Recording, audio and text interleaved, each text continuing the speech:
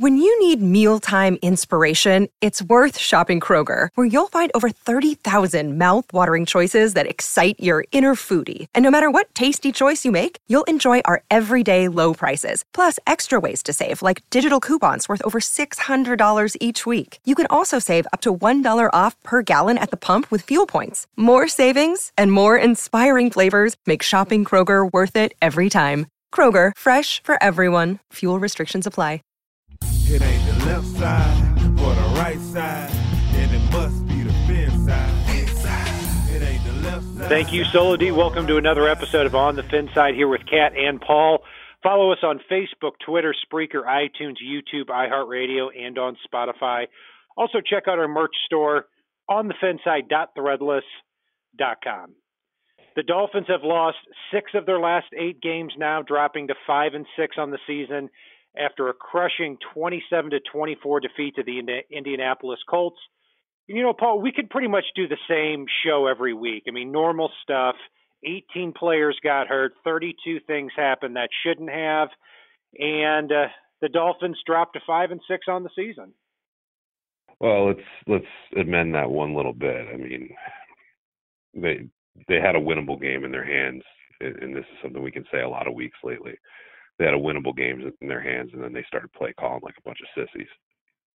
And that's for sure. Lost it at the end with pretty much with play calling. That's for sure. And, you know, what kills me is that with everything that's happened with the Dolphins this year, they would be 7-4 and in the driver's seat for the wild card if they had just held on to a 17-0 lead against the Bengals in the third quarter back in week 5, and had they held on to this lead against the Colts where they were up 24-14 with 12 minutes left in the game. It looked the whole time like the Dolphins were going to come away with this victory. Ryan Tannehill was back, had a quarterback rating of almost 120 on the day. The running backs did well. The special teams and the defense were creating turnovers. It looked like a win all day, but unfortunately the Dolphins weren't able to pull it out. No, and the Mike Gesicki thing still, to the minute we're recording this show right now, still disgusts me. I mean, 1 target, 1 catch, 1 drop ball on the field that negated a Xavier Howard interception. And then, you know, luckily Xavier caught the ball and got it back. And instead of play calling with a little bit of balls here, Miami went ahead and decided to go into the tunnel. And that was the first step in upsetting me today. 1 catch for 5 yards and a fumble. What a great use out of a second-round pick, I must say. You know, it hurts too because the Dolphins had so many opportunities. You know, you look at the first quarter, they stalled their drives at the Colts 39 and at the Colts 43. They had a blocked punt. They had a blocked field goal. It seemed like everything was really going the Dolphins' way until Andrew Luck has a magnificent fourth quarter and the Dolphins' defense really collapses from within. Paul, let's get to the grades here. Offensively, Ryan Tannehill was back. I'm going to kick it to you first because obviously you've been the most vocal about Brock Osweiler and your desire for him not to be in the lineup. How do you grade Tannehill's performance here? I think he did everything to show I was right in this game. I mean, I'd easily give Tannehill a B+. I think he made the throws he needed to. His receivers bailed him out a couple of times, but that's true of any NFL quarterback in any NFL game.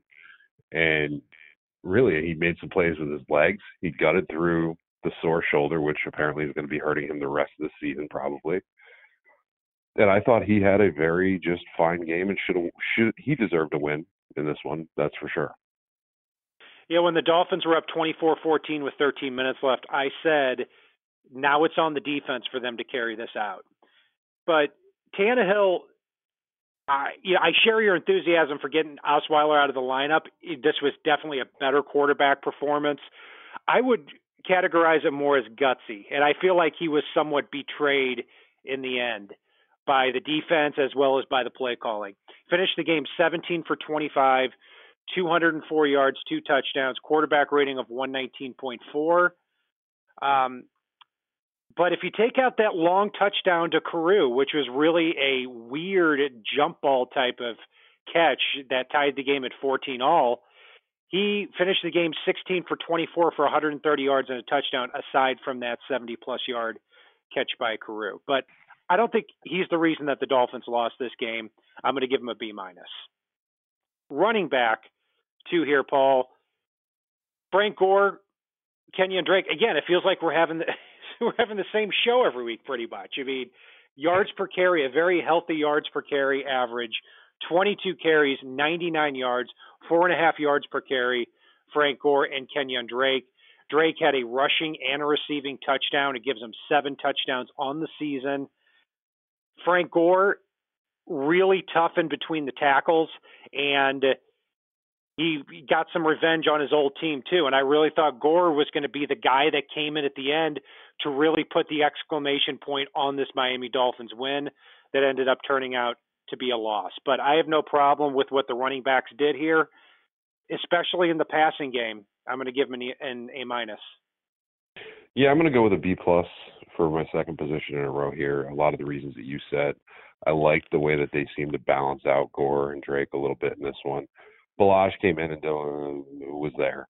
I do like the promise for the future that I see in Ballage, even though he's not there yet. But yeah, I think, like you pointed out before, play calling, and we can have the same show every week, unfortunately.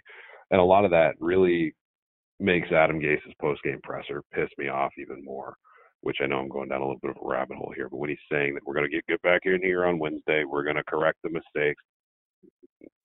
No, you're not. Yeah, I mean, I'm tired of hearing about it, and I'm so sick of an offense in a passing game that is so fucking afraid of their own shadow. I mean, how many times do you have to – here's the difference between Andrew Luck and the Colts offense, and not specifically Tannehill, well, actually maybe Tannehill, but the Dolphins passing game in general.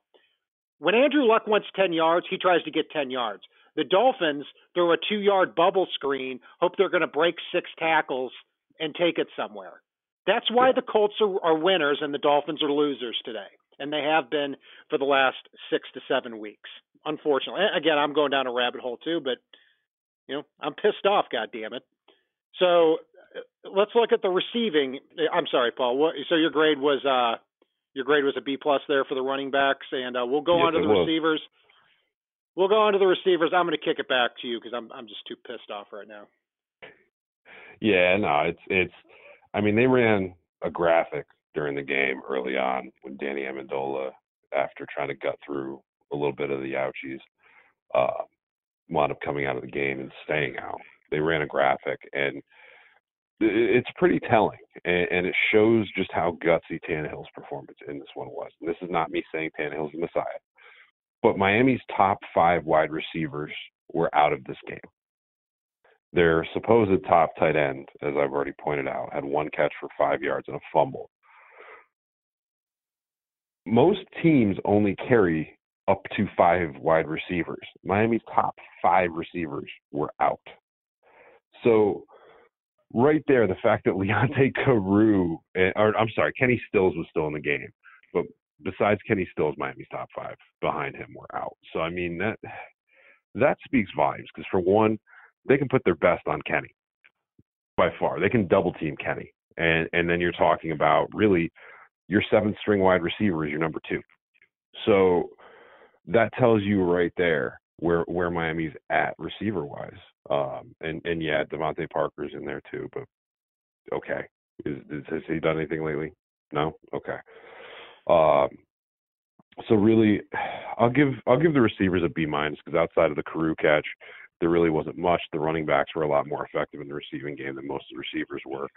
And that Mike Gesicki fumble, screw it. I'm going down to a C for this because that Mike Gesicki fumble, because we're counting the tight ends here, was so critical. I'm so tired of Miami looking for a tight end and not having one, especially, given what. Yeah, ever since Charles Clay left. And hey, maybe the Dolphins can get Charles Clay back for cheap next year if the Bills end up cutting him. Because, I'm with you. I mean, it seems like anytime they go the cheap route with a Marquise Gray, Nick O'Leary, guy like that, they block well and they exceed some expectations. Yeah, Gesicki is again, I know he's a rookie, and tight end is a hard position to learn as a rookie, but this is really bad. And again, going back to what we said in our pre-draft analysis, I don't see Gesicki being a good player. I really don't. I don't see a blocker. I don't see somebody who gets deep. I don't see somebody who outmuscles defenders for a football. I didn't see that at Penn State either. So, not a big fan. But as far as the receivers, a lot of injuries. So Albert Wilson's out for the year. Jakeem Grant's out for the year. Amendola got hurt, did not play for most of the game. Kenny Stills seems to be lost ever since his injury with the combination of Tannehill and Osweiler being out. Devontae Parker continues to be lost. After the Texans game where he seemed to break out, he's had 9 catches for 61 yards in the last 3 games. So Devontae Parker really not putting on a good show as far as wanting to get that 5th-year option. So I'm right there with you on the C. Offensive line. Now, this is a little bit up and down because on one hand, Ryan Tannehill, I thought for the most part, was protected very well today. Again, we keep going back to what we seem to be talking about a lot. At the tackle spots, Tunsil and James kept the pressure off. Now, Laramie Tunsil did have 2 costly penalties in the first quarter that stalled drives. But given how well he's played this year, I'm going to let that one slide. Ted Larson is terrible. He is a terrible football player. Go to my Twitter page, BrianCat13, and look at a 3-second clip I have of Ted Larson. Late in the fourth quarter, with the Dolphins leading on a 3rd down play, Ted Larson does not even make contact with defensive tackle Marcus Hunt. He also had 2 pre-snap penalties too. So overall, Juwan James, Laramie Tunsil at the tackle spots. If you dismiss the penalties, I thought they blocked very well. Our boy Jake Brendel, not only did he play, Paul, at a high level at left guard, then they moved him to center, and he played at a high level there too. So he keeps getting better and better. But overall, with this offensive line, the penalties take it from a B+ or an A- down to a B for me. It's going to be a B- here for me, and most of that's something that you've already talked about in Ted Larson. I mean, Jakey Boy looks good yet again, and it's nice seeing him cracking that lineup. I'd like to see them find a role for him next season. I think he needs to be a player that's involved. I think he's shown that both before this year and, in his limited action already. I think he could really help solidify that offensive line when they get Josh Sitton back. I mean, maybe next year your offensive line across the board is Dan Kilgore at center with Sitton and Brendel at guards, Tunsil and James at tackles, and suddenly you got a pretty damn good offensive line. So a lot of good that you can see in this offensive line and what they were able to do today. But yeah, it's a B- for me, and a lot of that's Ted Larson combined with the penalties. Yeah, if you can get Sitton back next year, and I hope they keep him, they have an option to cut him and save about $5 million. But if you've got Sitton at left guard, Tunsil and James at the tackle spots, and even Brendel and Jesse Davis at center and guard, I think that's a really good offensive line right there. And I think the Dolphins are going to add on players along the way too. So this is a unit that continues to me to overachieve. One of very few units on the team I can say that about. Moving along to the defensive side of the ball, Paul, Cameron Wake and Robert Quinn each should have had a sack. And heading into this game, Andrew Luck had not been sacked in 214 dropbacks. Robert Quinn got one, and then it was called back on a penalty. Then Cameron Wake got one and a forced fumble there in the next quarter. So this was the first time Andrew Luck was taken to the ground since week 5, believe it or not. Overall, I thought Wake and Quinn did a very good job providing pressure all game. I can't say a whole heck of a lot about the rest of the defensive line. I mean, Gotcha and Spence up the middle, they were okay after the first quarter as far as stopping the run, so I give them a little bit of credit there. At defensive end, Charles Harris and Andre Branch just look completely useless there as those 3rd and 4th defensive ends. The Colts running backs had 24 carries, 113 yards, 4.7 yards a carry, and overall this defensive line only had 1 sack from Cameron Wake when you tally it all up. So not enough consistent pressure, not enough great run stopping. I'm going to give them a C+. Yeah, you said a mouthful there. I mean, they did get some pressure on Luck today. I didn't have a problem with the way Spence played. I didn't have a problem with the way Andre Branch played. Charles Harris continues to be invisible. Uh, that said, I think we can all agree that Reuben Foster wouldn't have been the right pick either for this Dolphins team based on the last 24 hours. Or, every 6 weeks he pops up, sees a shadow, and has to go back to jail again. But, you look at this defensive line, and one thing I want to point out here too is on Luck's long completion in the fourth quarter, that was kind of a drive-saving completion. I think I got the video from Dolphins NYC out on Twitter, but if you go back and rewatch that, it's Cameron Wake and Robert Quinn both beat their guy, and were literally, it looked like they were pulling sleds out there with the way that they were being held from behind, hugged, you name it. I think Wake was being double teamed and blatantly held by both, which you could see watching that video where they would have gotten to Luck without those holds.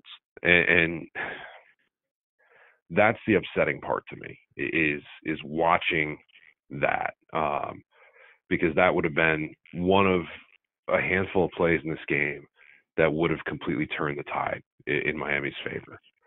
And it didn't happen because, Colts marched down the score.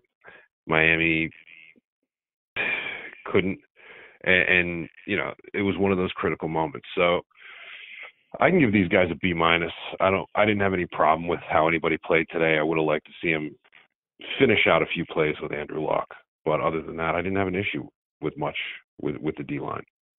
And it's hard enough for Wake and Quinn to get to the quarterback without being held, because they have to really beat their tackle and hope that they can get to the quarterback before he steps up. And a lot of times that quarterback does step up. Part of the problem with the wide nine scheme there. Defensive tackle is going to be one of my biggest needs in the offseason. I think if you put a big guy there, then when those defensive ends get around the corner and that quarterback steps up, you've got a little bit of pressure there to take down the quarterback. Paul, I'm going to kick it back to you for the linebackers. I think Kiko had a great game. I think he got hosed on that one play call, the one that saved a drive for the Colts and kept it alive. I think it was another one of those critical moments in this game. There was nothing he could have done there. You could visibly see where he pulled up and didn't lay the guy out, a la Joe Flacco last season. But, he did make contact with Luck as he was sliding, but he was already committed when Luck finally committed to the slide. If he didn't commit, Luck is a mobile and big enough quarterback that he would have just stayed up and run for the first down. So it's damned if you do, damned if you don't. Damn the officials on that one.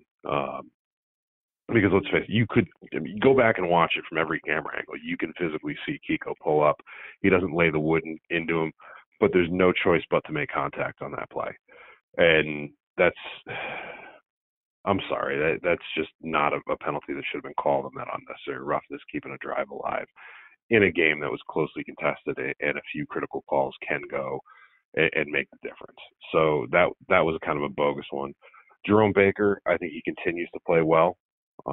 And Rake McMillan, I thought, had a better game than we've seen from him. So, again, it's going to feel goofy, but my grades are not going to be low for many positions on defense, because I thought the defense played overall well and played bend but don't break in a lot of cases, and unfortunately got broken for them.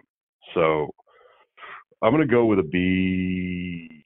Yeah, B for these guys.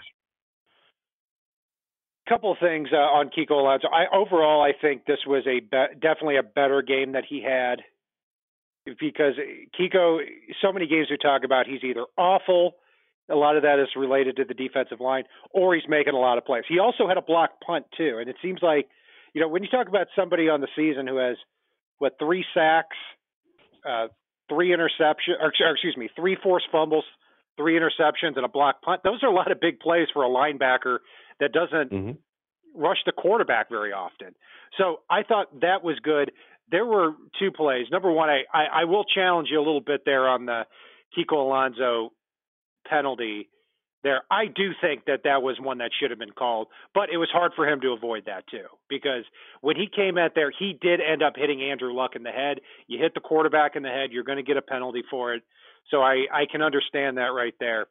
Raekwon had a huge play in this game where when it was a 7-7 game and it seemed like the Dolphins could not stop the Colts, then Raekwon had that forced fumble. So one of the few big plays we've seen from him this year, and he definitely had a better game. Yeah, I like Baker too. He covers a lot of ground. Overall, I'm going to give this unit a C+. Defensive backs. We had Brad Wells on the show, who's our Colts correspondent, and he said his biggest key to the game for the Dolphins for them to win it, don't let T.Y. Hilton get off the line of scrimmage. What did the Dolphins do? Let T.Y. Hilton get off the line of scrimmage. He finished with 7 catches for 125 yards, and anytime the Dolphins were able to jam him or were able to put Xavier Howard on him, he was an absolute non-factor. But unfortunately, they realized that a little bit too late. I can't say enough about Xavier Howard. 2 interceptions in the span of a minute to end the first half. Minka let up an early big play to T.Y., but then recovered nicely. Rashad Jones played a good game. T.J. McDonald was his usual hit and miss, but ended up giving up a lot of big plays too. Overall, I can't give the defensive backs a great grade here because if you take out Xavier Howard's 2 interceptions, Andrew Luck was 31 for 36 for 300-plus yards and 3 touchdowns other than that. So I can't just let that slide. I've got to give the defensive backs a C+ here. Now, the other thing to factor in, too, is T.J. McDonald did have a fumble recovery early on in the game. And then, you look at it, and a few of T.Y.'s receptions came over the linebackers, which I'm not going to fault the linebackers. They're not really designed to be covering a T.Y. Hilton style of receiver. That goes back to Burke for me, and I'm not going to demolish our secondary for that. Rashad Jones could have added a 3rd interception to this game very easily early on that could have helped turn the tide. Unfortunately, he wasn't able to come up with the ball, but he made a hell of a play to get out there. Again, I thought overall the defensive backs played well, and most of the issues I had were schematic. In regards to who was covering who, when, and where, which I can't fault them for. And I do have to factor in not only the 2 interceptions by Howard, but he had, I think, 3 passes defense in this game.